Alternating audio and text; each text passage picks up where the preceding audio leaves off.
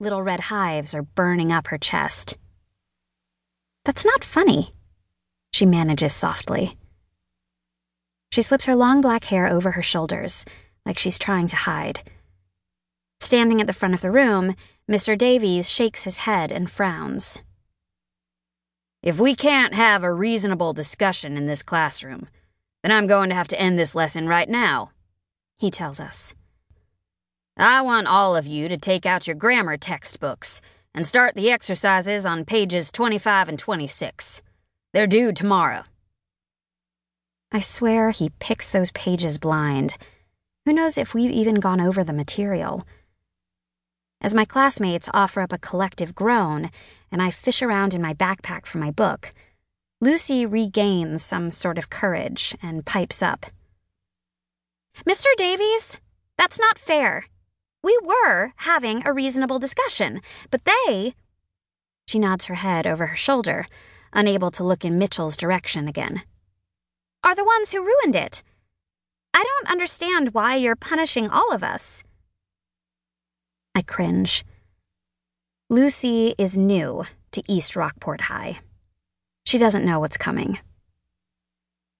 "Lucy, did I or did I not just announce to the class that it should begin the grammar exercises on pages 25 and 26 of the grammar textbook?"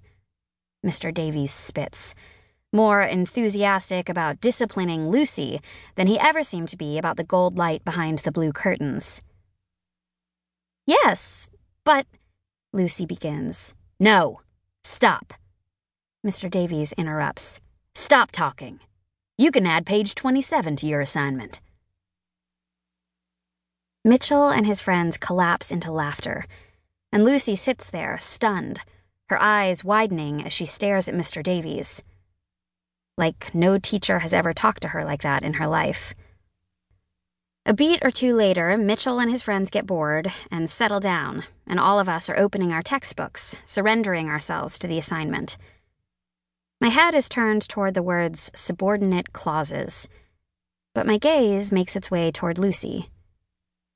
I wince a little as I watch her staring at her still-closed textbook like somebody smacked her across the face with it, and she's still getting her breath back. It's obvious she's trying not to cry. When the bell finally rings, I grab my stuff and head out as fast as I can.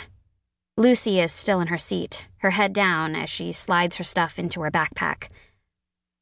I spot Claudia making her way down the hall toward me. "Hey," I say, pulling my backpack over my shoulders. "Hey," she answers, shooting me the same grin she's had since we became best friends in kindergarten, bonding over our shared love of stickers and chocolate ice cream. "What's happening?" I sneak a look to make sure Mitchell or one of his friends isn't near me to overhear. We just got all this grammar homework. Mitchell was bugging that new girl, Lucy, and instead of dealing with him, Mr. Davies just assigned the entire class all these extra pages of homework. "Let me guess," Claudia says as we head down the hall.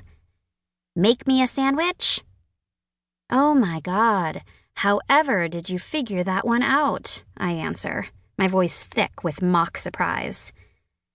"Just a wild guess," says Claudia with a roll of her eyes. She's tinier than me, the top of her head only reaching my shoulder, and I have to lean in to hear her.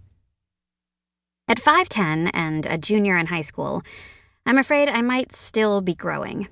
But Claudia's been the size of a coffee table tchotchke since the 6th grade.